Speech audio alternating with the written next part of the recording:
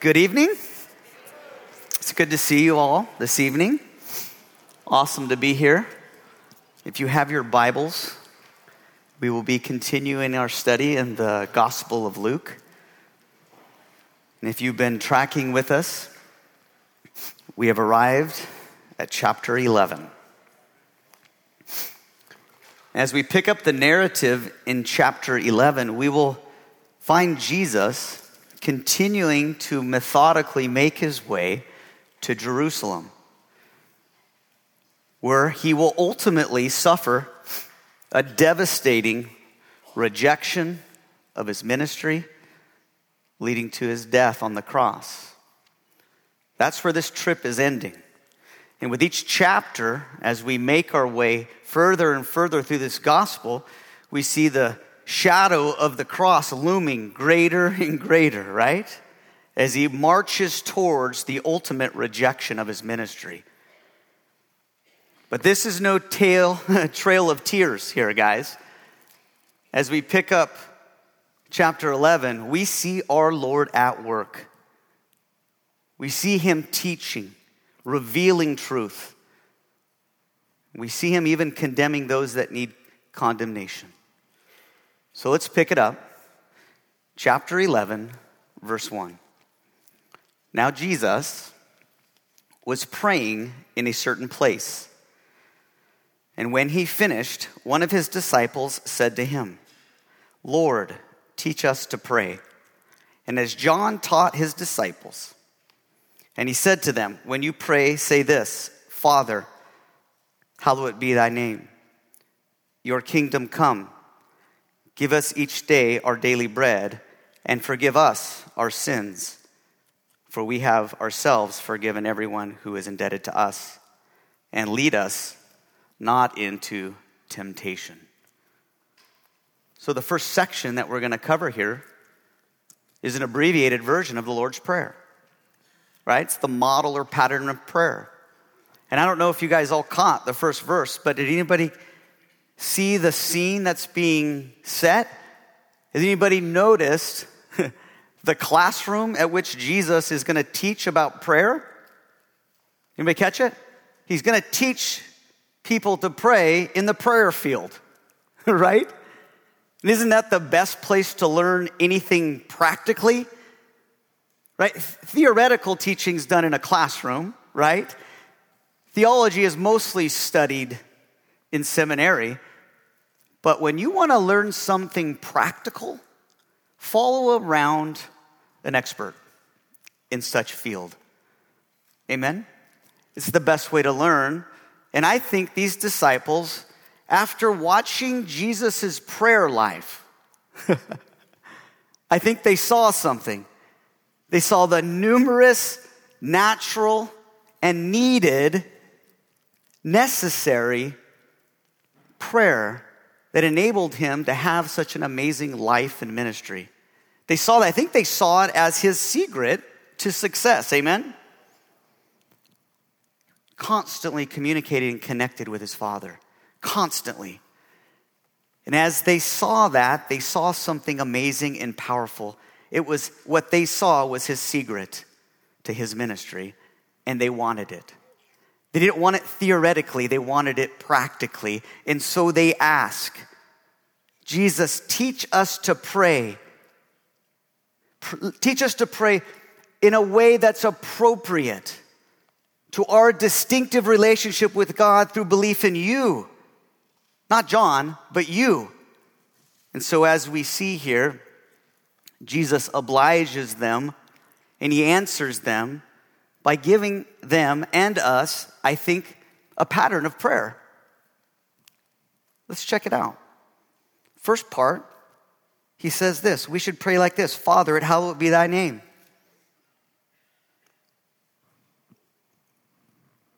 Father, hallowed be thy name.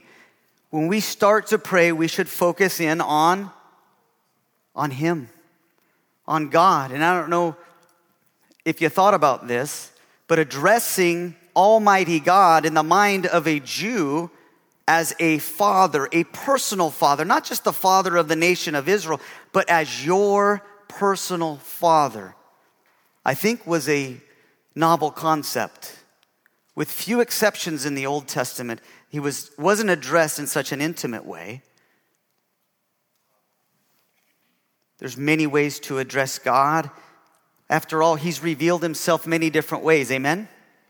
He's the sovereign king of the universe. Amen? He's the creator of the ends of the earth. Amen?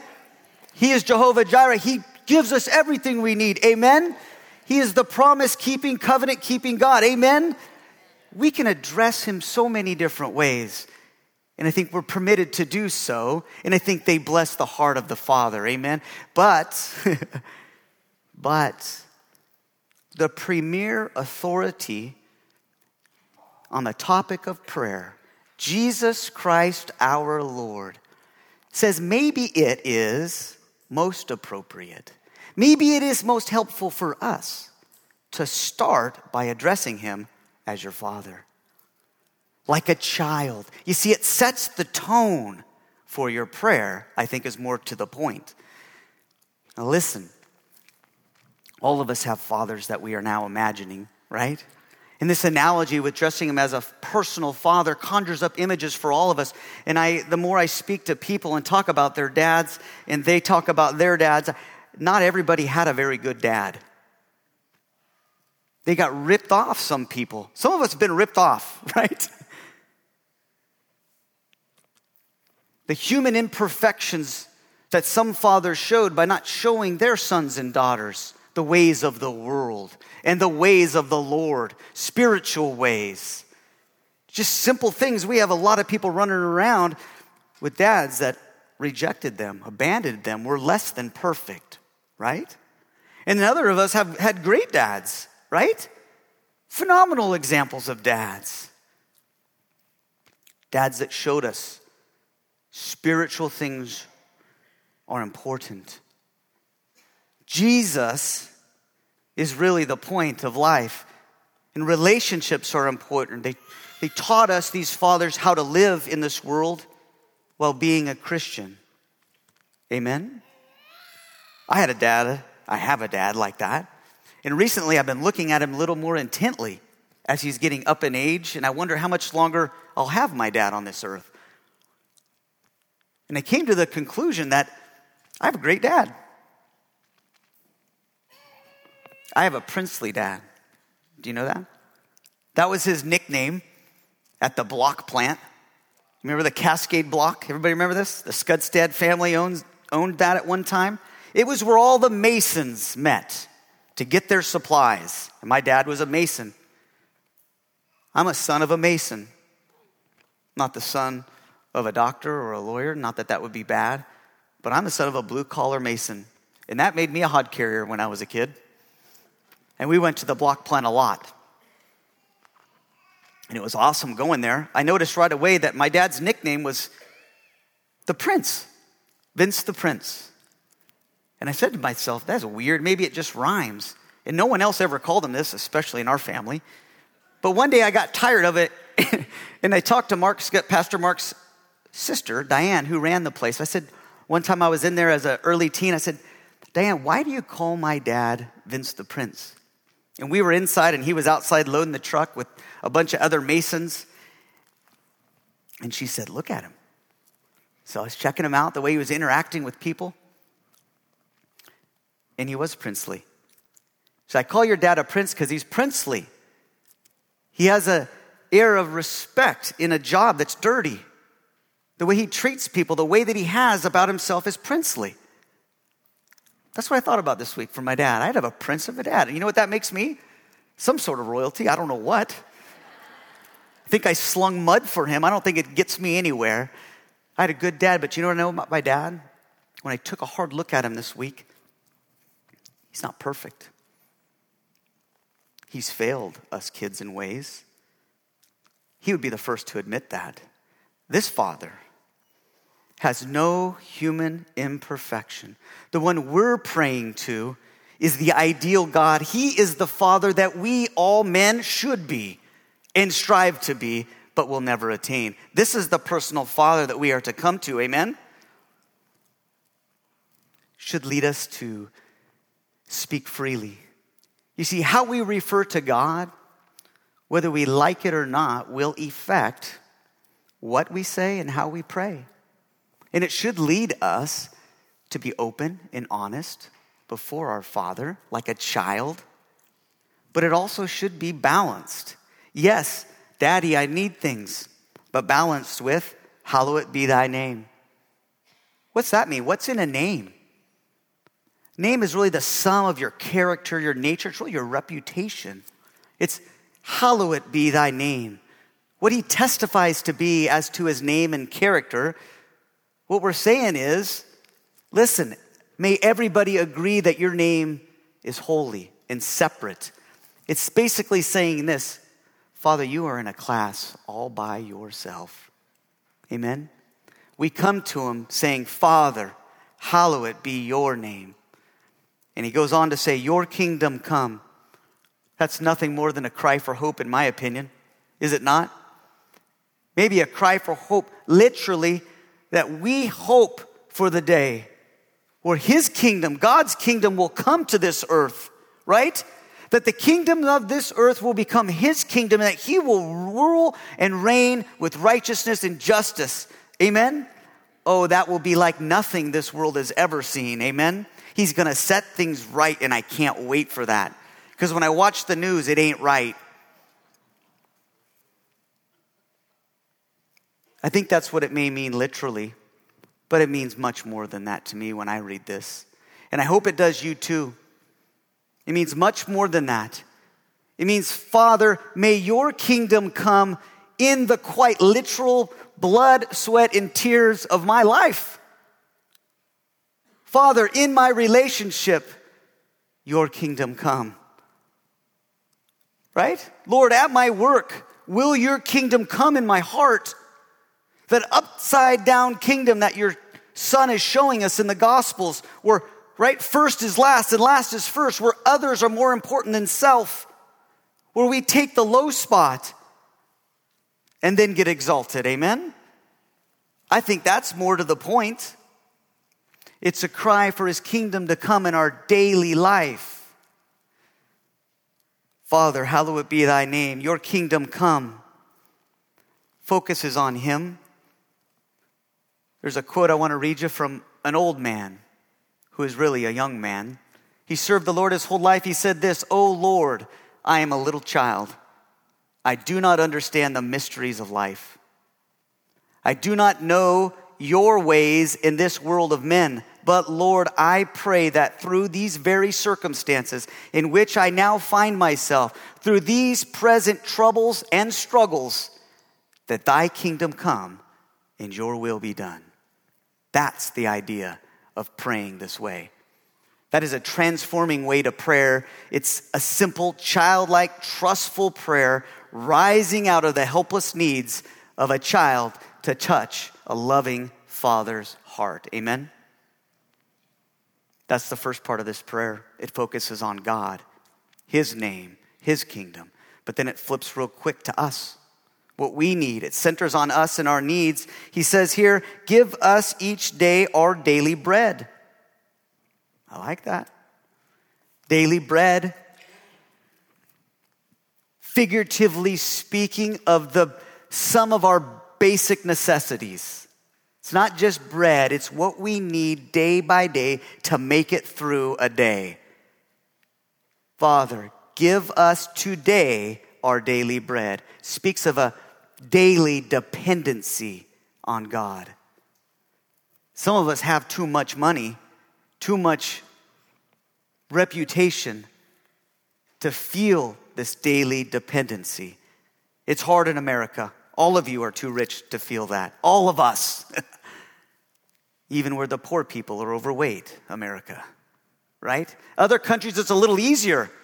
I don't know if I'm going to eat today. Give us today our daily bread. Give us what we need this day. America, wake up. We need to say this every day. I need to guard myself because in the end of the day, I have enough in my bank account to make it through many days. But yet, the perspective that God's looking for is daily dependency. Just like the Israelites picked up daily manna only for today. Tomorrow there'll be more. We need more tomorrow. daily dependency. Amen? He goes on to say, and forgive us our sins, for we ourselves forgive everyone who is indebted to us. And this speaks of God's pardon.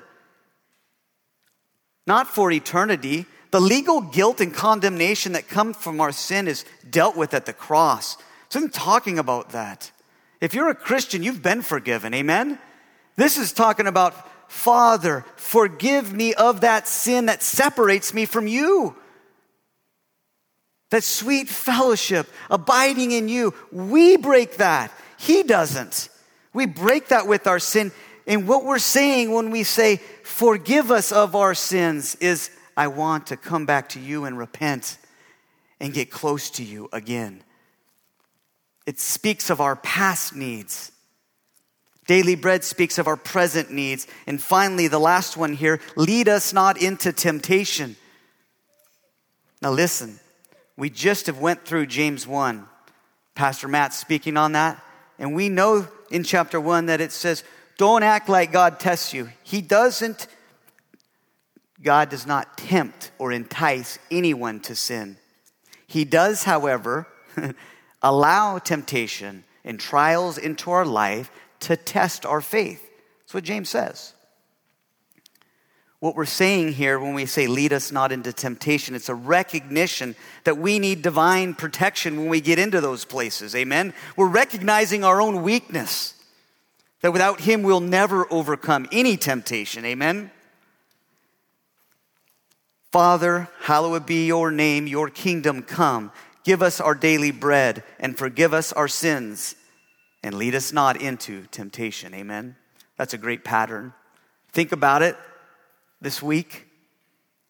I've been doing it for a couple of weeks now and I've loved it. The rest of this section that we'll entitle the Lord's Prayer is a parable. And it's simply a story that tells us what we should expect when we pray to our Father in that manner. Will he hear us? Is he ready? Does he even care that we're praying? Let's read it. We'll get the answer. And Jesus said to them, which of you who has a friend will go to him at midnight and say to him, friend, lend me 3 loaves, for a friend of mine has arrived on a journey, and I have nothing to set before him. And he will answer from within, do not bother me. The door is now shut, and my children are with me in bed. I cannot get up and give you anything. See, back then, doors were open. But when it was time to go to bed, the animals and the people came inside, and they went to bed, and they all weren't in their own rooms. In this society, they all slept together, and everybody was quiet, and everybody was doing the same things. Your kids weren't playing video games in the den, and you weren't up in the master. It would have been a pain when someone knocked on your door in the middle of the night. And this guy says, I can't do that. I've already shut down for the night. He says, I tell you, though he will not get up and give him anything because he is a friend, yet because of his persistence, he will rise and give him whatever he needs. And I tell you, ask and it will be given to you. Seek and you will find. Knock and it will be open to you. For everyone who asks receives, and the one who seeks finds, and to the one who knocks it will be opened. What father among you, if his son asks for a fish, will instead of a fish give him a serpent? Or if he asks for an egg, will give him a scorpion? If you then, who are evil, now know how to give good gifts to your children, how much more will the Heavenly Father give the Holy Spirit to those who ask him? Listen, this is often called the parable of the persistent friend. If you follow the story, he went to the house late at night, and do you remember what the friend did at first? He said, don't bug me. I'm not coming to the door. He was a reluctant friend, right? That was being bugged by a persistent friend. But the friend stayed at it, and he eventually, mostly because of social constraints, an obligation, got up and gave him what he needed. Do you follow the story? And then Jesus goes on and kind of contrasts that with the way he gives gifts. This parable has a truth running alongside of it. There's nothing more than a contrast. I don't think this is imploring us to persistently pray to God so he'll finally relent and give you what you want. I don't think that's the moral or the hidden truth alongside of this parable. I think it's a contrasting parable that just contrasts a reluctant friend that will wake up out of obligation only with our loving Heavenly Father who is ready to give and wants to give. Not reluctantly out of obligation, but out of love for his children. That's all it is. That's the moral of the story. Really, the moral of the story is the last verse where it says, if then you who are evil fathers know how to give good gifts to your sons, how much greater does the Heavenly Father, right? That's the moral of the story. How much more does the Heavenly Father give than you guys that are less than perfect? God's not going to give you a cheap imitation of what you need, is what he's saying. He's going to give you what you need. Amen? The parable of the persistent friend is just a contrast. We move into a different category here. A quite interesting section, in my opinion. We'll call it Jesus and, this is a weird word, but Beelzebul. It's a weird name. It's a name you don't hear every day, right? Let's check it out. And with it, we will see the people that he's around challenging his motives. What's inside of him? They're going to challenge the power that is getting his ministry done. And if you connect the dots and you've been following this, it's the Holy Spirit that allows Jesus to do miracles.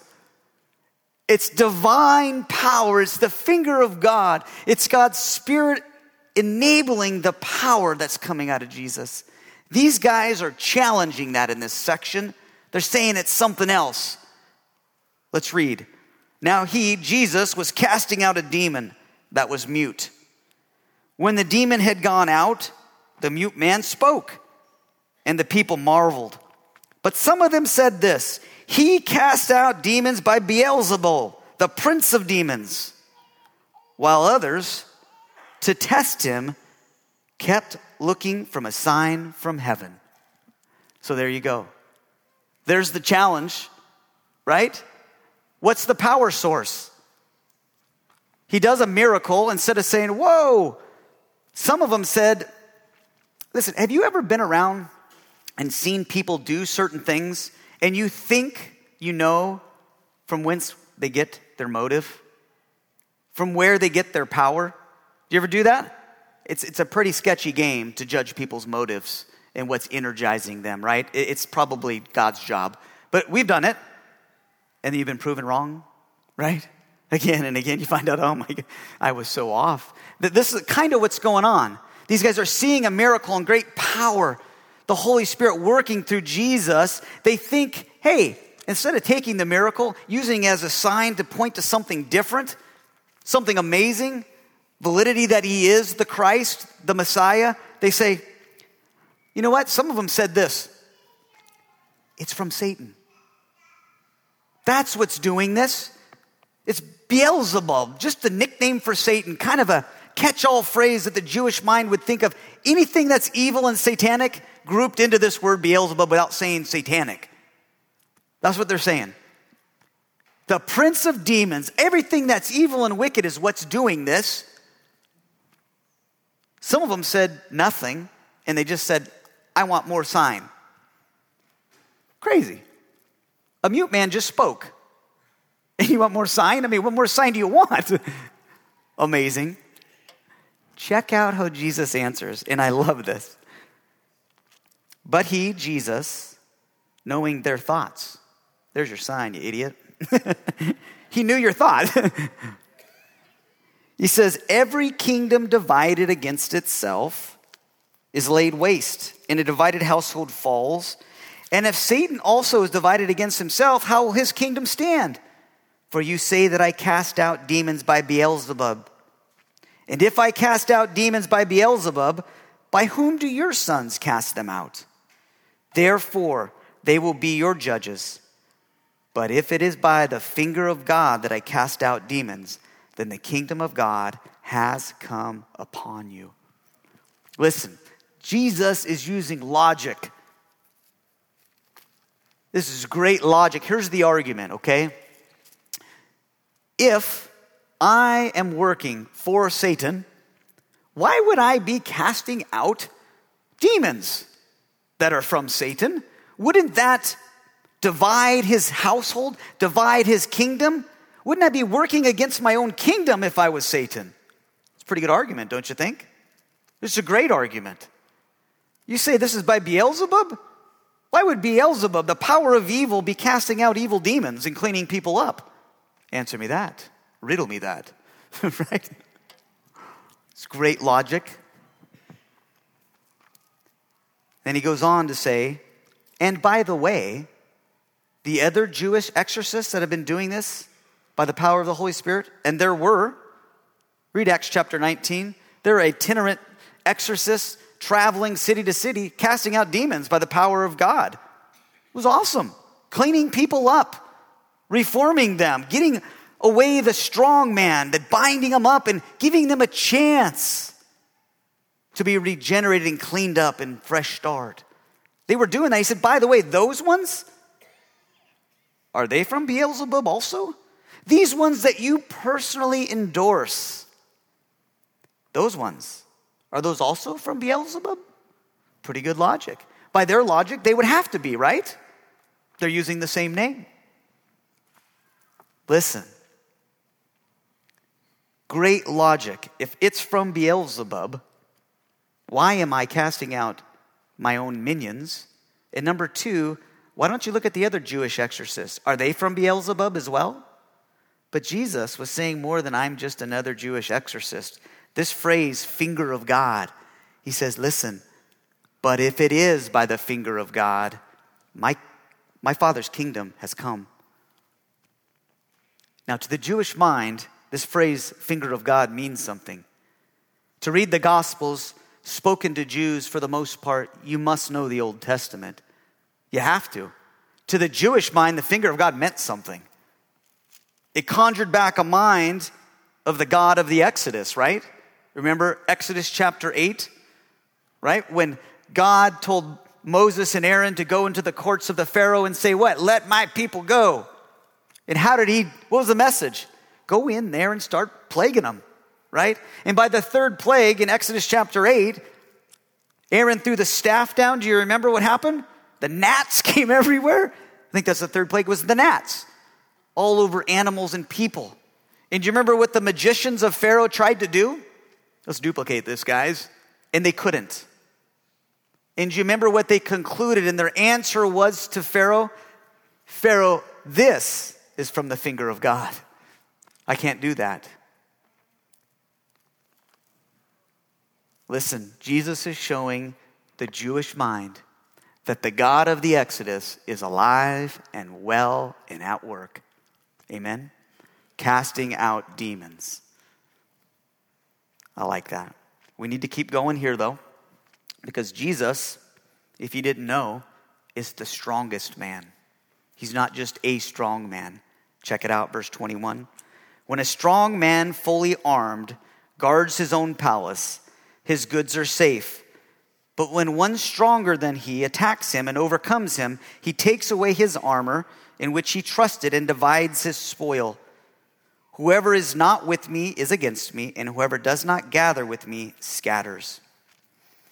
Now listen, in the context of exorcising demons, of casting out the spiritual powers that back problems, in this context, Jesus is saying they're like strong men. Satan, his demons. There's a satanic power behind addiction. There is. There is a satanic power behind pride. There's a satanic power, right? There's demons that connect with this kind of stuff. And if you don't know that, just look and talk to people who are sucked in and bound up by strong demons. Demons and satanic power are strong. Listen to me. Talk to an addict. You see that howl look in their eyes of, I'm in prison. I don't want to be bound up, but I keep getting bound up. There's someone at the doorway of my life that will not let me out. These chains, they keep wrapping me. I can't get out. Speak with people. Talk to people. It's real and it's powerful. Super powerful. Satan is strong. His demons are mighty. Do you know what? There is a stronger man. Amen? There is a stronger man. And his name is Jesus Christ. And when he comes and sets you free, you are free indeed. He takes your chains and gives them back to you, and you'll hold them high and undone. The strong man comes and binds, the stronger man comes and binds the strong man. Amen? This is the only way to get recovered. You cannot with yourself. Satan will whoop you. But with God's Spirit and Jesus Christ, you are stronger in and through him. Amen? He's a strong man. He's stronger than Satan. But there's a warning. When you do get freed, and you are holding your chains high and undone, when you finally get reformed, you finally let Jesus clean you up, you better look out. Let's read the warning here. Verse 24. When unclean spirits have gone out of a person, it passes through waterless places, seeking rest, and finding none, it says this, I will return to my house from which I came. It's a sobering thought. Addicts, sound familiar? Pretty familiar story. And when it comes, it finds the house swept and put in order. Then it goes and brings 7 other spirits more evil than itself, and they enter and dwell there. And the last state of the person is worse than the first. That's a warning. Let me tell you something right now. Reformation, getting cleaned up, is great. Amen? But it ain't enough. It is not enough to be set free from something, swept up and tidy and looking good. Finally. That is good. But it is not enough. Unless we let the living God indwell us and protect us and guide us, something worse is going to come in and enter that clean house. Amen? Like I said, just ask a drug addict. And if you are one, that's an easy answer. We're all addicted to something. It's called sin. And it keeps coming back unless you lock God in and let him protect. It's the truth. It's a warning. It's a huge warning for us. There's a great quote by J. Vernon McGee. And J. Vernon McGee is I just love to listen to him. I'm not saying like he's like my favorite theologian, but I love listening to him because he has this southern, anybody know what I'm talking about? J. Vernon McGee. I love it. I love his southern drawl. And he has a great quote in this regard. It says this. I was going to do an impersonation, but I'm not very good at it. I practiced it. It sounded like Ross Perot, so I think I'll just read it to you.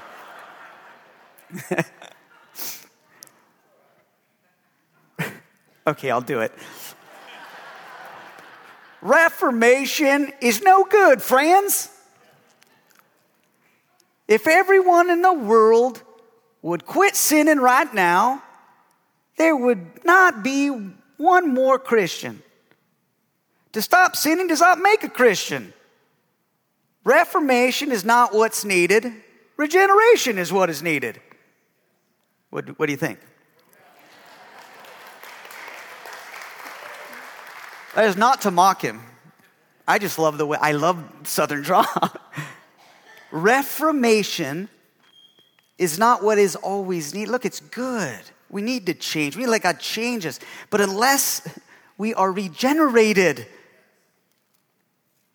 unless we take the everlasting life as, yes, it's eternal life by believing in Jesus Christ. We're going to live forever. But taking that concept and saying he's indwelling me now, I have the everlasting quality of life inside of me.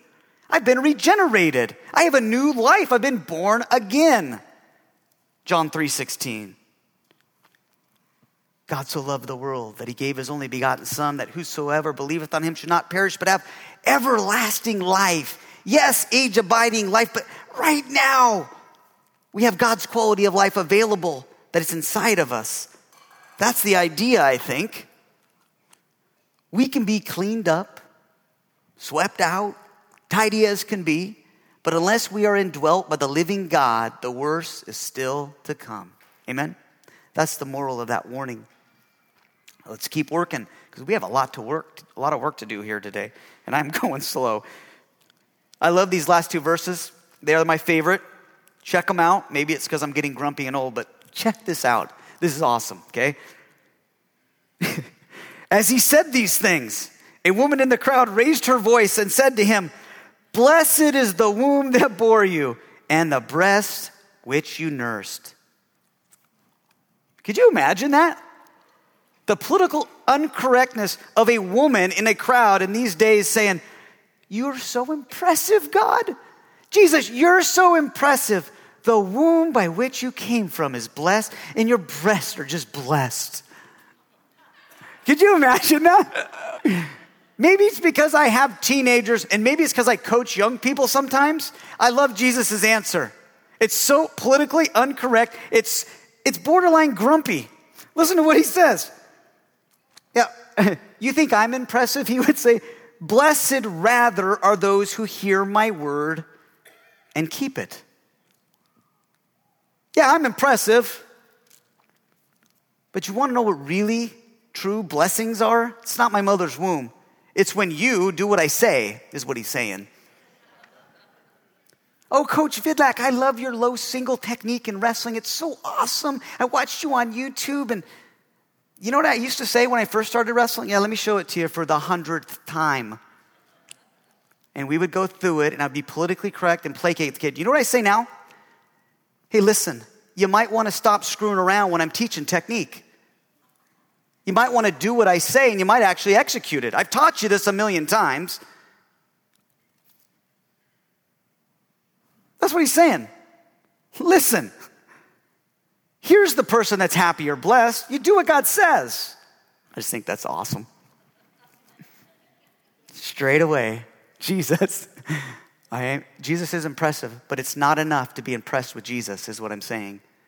You need to do the word of God. Not only hearers, but doers of the word. I think that's the idea, what Jesus is saying. He just kind of put her in her place. Like, don't blow smoke around me. Do what I say. That's how you get blessed. I love that. I don't know why. I think I'm getting grumpy. Verse 29. Do you remember in verse 16 when some of the people said, "Hey, listen, you're casting out demons by Beelzebub." Remember the other group of people that said, "I want to see another sign"? Well, Jesus is answering them right here. You want to see another sign from heaven? Here it is. It's called the sign of Jonah. Verse 29. When the crowds were increasing, he began to say, "This generation is an evil generation. It seeks a sign. But no sign will be given except the sign of Jonah. For as Jonah became a sign to the people of Nineveh, so will the Son of Man be to this generation. The queen of the south will rise up as a judgment with the men of this generation and condemn them. For she came from the ends of the earth to hear the wisdom of Solomon. And behold, something greater than Solomon is here. The men of Nineveh will rise up at the judgment with this generation and condemn it. For they repented at the preaching of Jonah. And behold, something greater than Jonah is here." Listen, remember that comedian? They used to say something stupid. Someone would say something stupid and he used to say, "Here's your sign." Remember that? I don't even know who Jeff Foxworthy said, "Here's your sign." You said something stupid, here's your sign. Well, listen, this is in a way what Jesus is saying is, listen, you want a sign? Here's your sign. Hold this over your head, and it really is the sign of impending judgment. You want to hear more? You want to keep looking for more, looking past me, dampening the light that is trying to be shined out of my life? Here's your sign. It's called impending judgment. You're going to go down. That's your sign. The sign of Jonah, he gives two examples here. You want your sign? Here's the sign I'm going to talk to you about. It's that you're going to be judged and you're going to be condemned. And he uses two people to do this. First one is Jonah. Do you remember the story of Jonah? You got to know your Old Testament, right? He came preaching impending judgment to the Ninevites, bad people. Remember, he didn't want to go, but he reluctantly, God got him there, right? Everybody knows the story. He got him there and he preached impending judgment. Do you remember what the Ninevites did? They repented. And God relented and didn't destroy them. That's the book of Jonah, kind of. It gets a little bit weird at the end, but that's the idea. The Ninevites are a sign to this generation. Jesus is preaching impending judgment, and even the people are not listening. They're not listening. They're covering up the light. It's right there in front of them, and they're not doing it. So even the evil Ninevites are condemning the Jewish generation that rejects him. The other example he gives is the Queen of Sheba. You remember her story, right? She's that queen that traveled a long way, remember? Way down south to come up and what? Hear the wisdom of Solomon. She was so enthralled with the story, how wise Solomon was. They heard of his wisdom, and she traveled a long ways to hear his wisdom. Compare that to this generation. The people of Palestine, his own people, would not heed his wisdom. Amen? So she's putting to shame this generation. The wisdom of Solomon is not greater than the wisdom of Jesus, is what he's saying. I am greater than Solomon, and you won't even listen to me. I am greater than Jonah. His impending judgment preaching, the Ninevites even listen to, but you won't. You guys are condemned. I think that's what he's saying here. Here's your sign, impending judgment.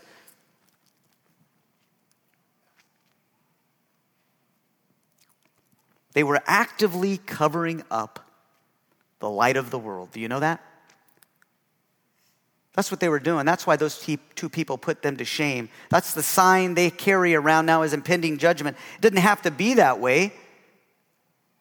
They're actively covering up the wisdom and message of Jesus.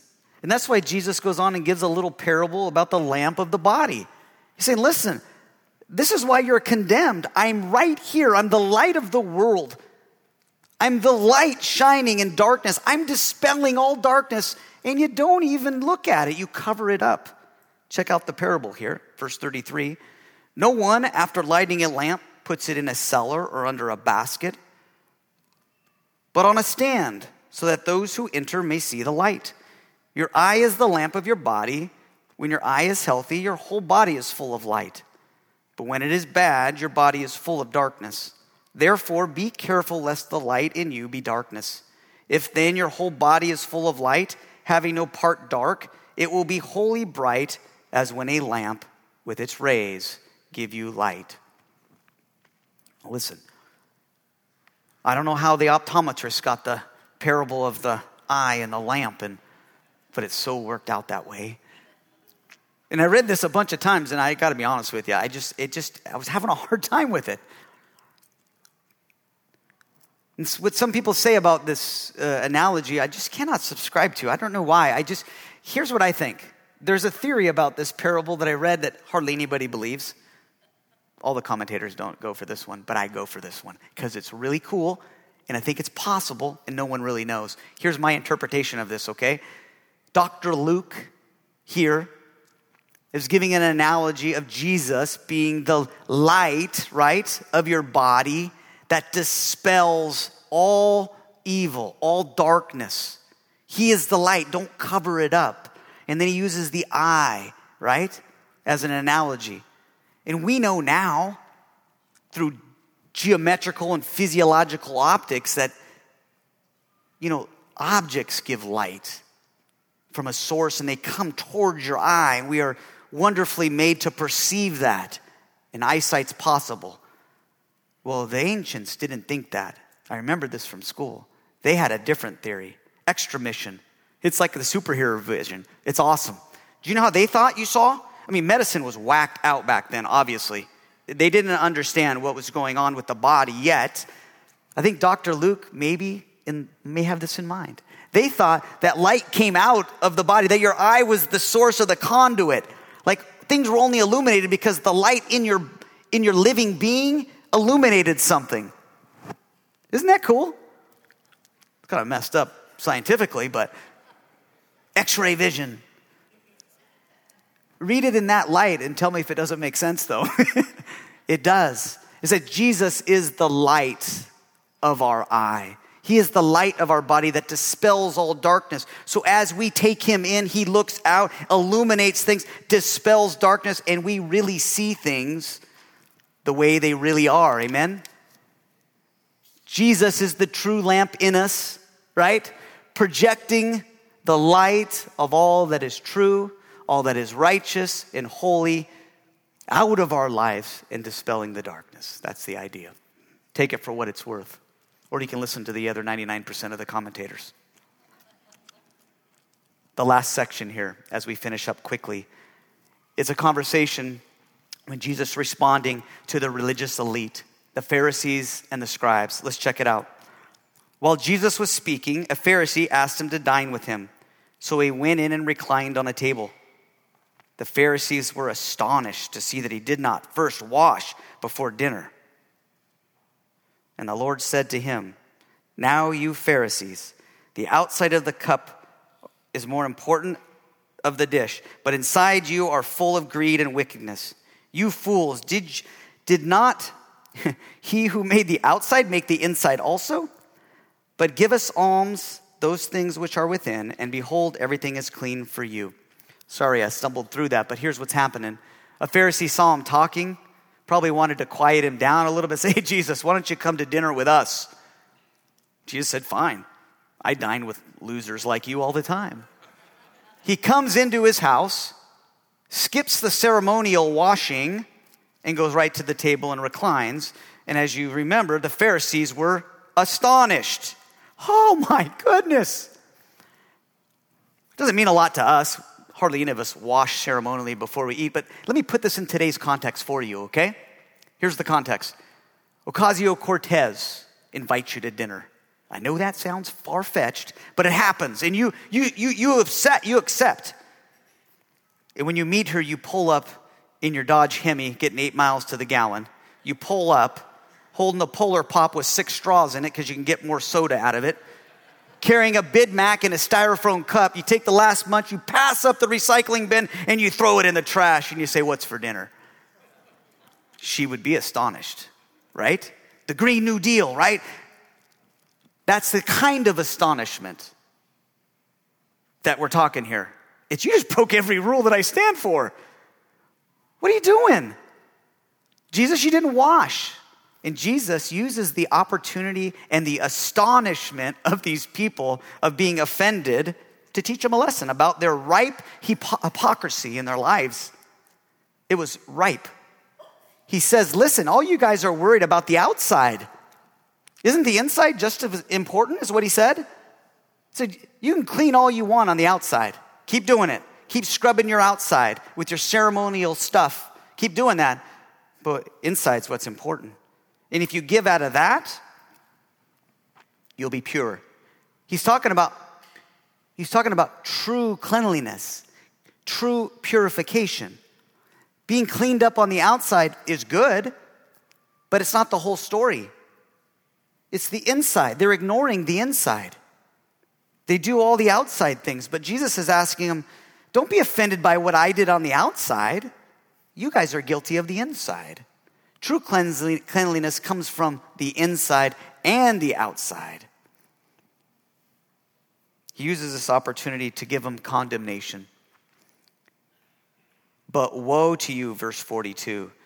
Woe to you, Pharisees, for you tithe of mint and rue and every herb, and neglect justice and the love of God. These you ought to have done without neglecting the others. Woe to you, Pharisees.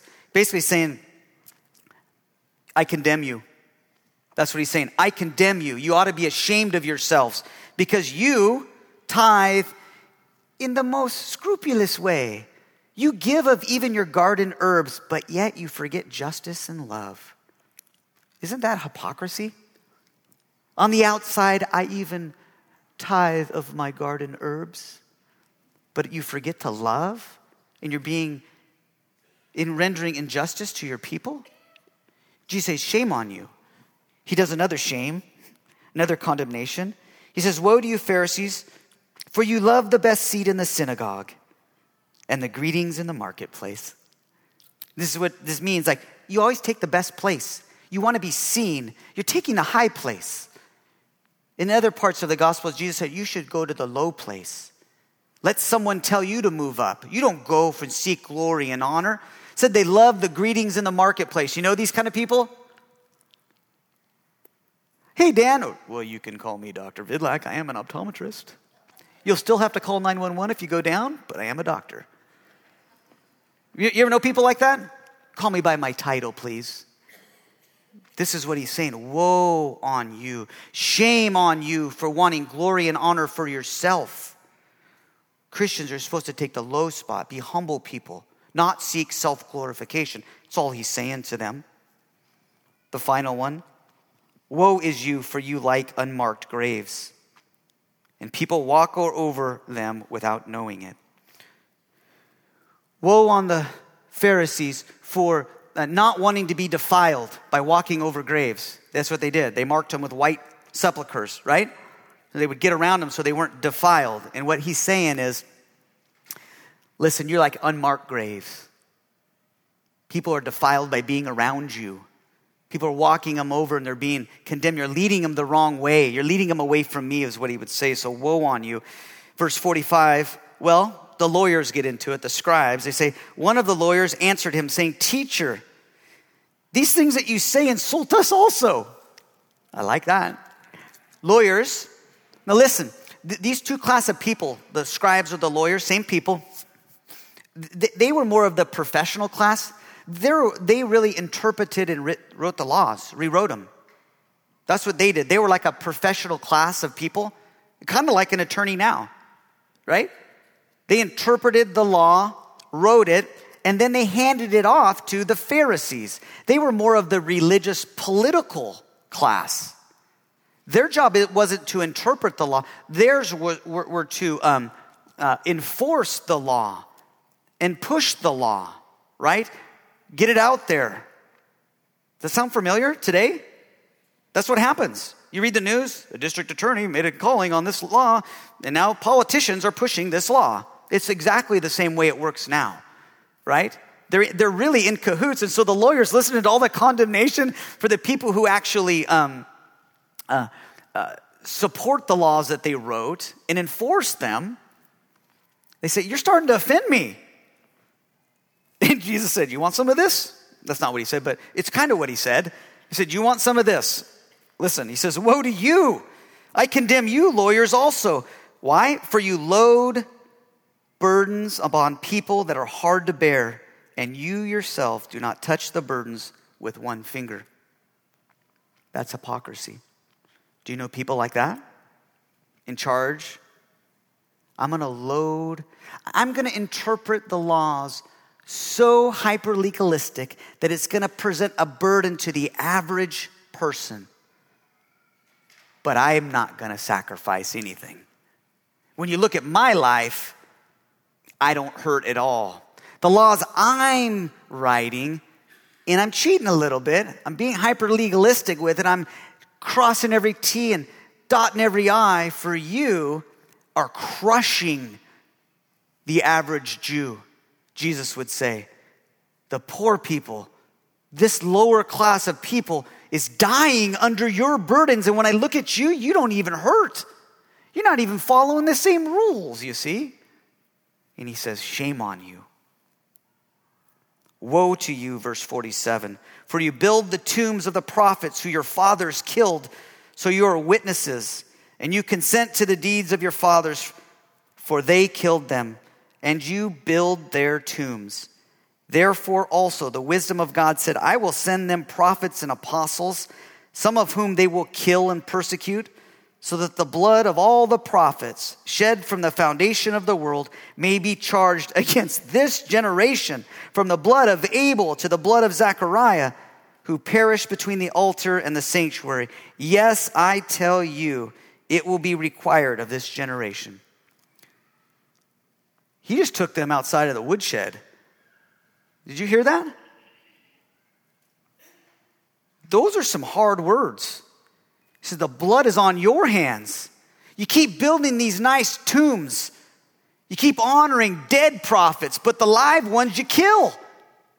One commentator said the only prophet that the lawyers liked, the scribes liked, was a dead one. We'll honor you once you're dead because you have no power. Let's memorialize you. But the ones that are live, the more recent ones, Zechariah, John the Baptist, even Jesus' words coming, we're going to kill you because you're going to take away power from us. The only prophets they like were dead old ones. Jesus says, woe to you, I condemn you. Lastly, woe to you lawyers, for you have taken away the key of knowledge. You did not enter yourself, and you hindered those who were entering. Finally, he ties one more condemnation around their neck, and he says, shame on you for not listening to the knowledge that I'm giving. Also, shame on you for keeping my people in this generation from it, leading them astray. Condemnation. The last two verses of this chapter says this. As he went away from there, the scribes and Pharisees began to press him hard and to provoke him to speak about many things, lying in wait for him to catch him in something he might say. Jesus just fanned the flames. He just dropped the bomb. He condemned them. Those are harsh words. And now he fanned it, and now it's raging, and now they're watching. And if I didn't know better, I think Jesus is doing whatever he can to get on his cross to be the Savior of the world. If I didn't know better, but maybe he was doing this. And I'm thankful. Thankful. It's the Savior of the world. One step closer to his cross. Amen? Amen. Father, Heavenly Father, hallowed be thy name. I pray that your kingdom would come in our lives today as we go home, as it is in heaven. I pray that you'd bless us. In Jesus' name, amen.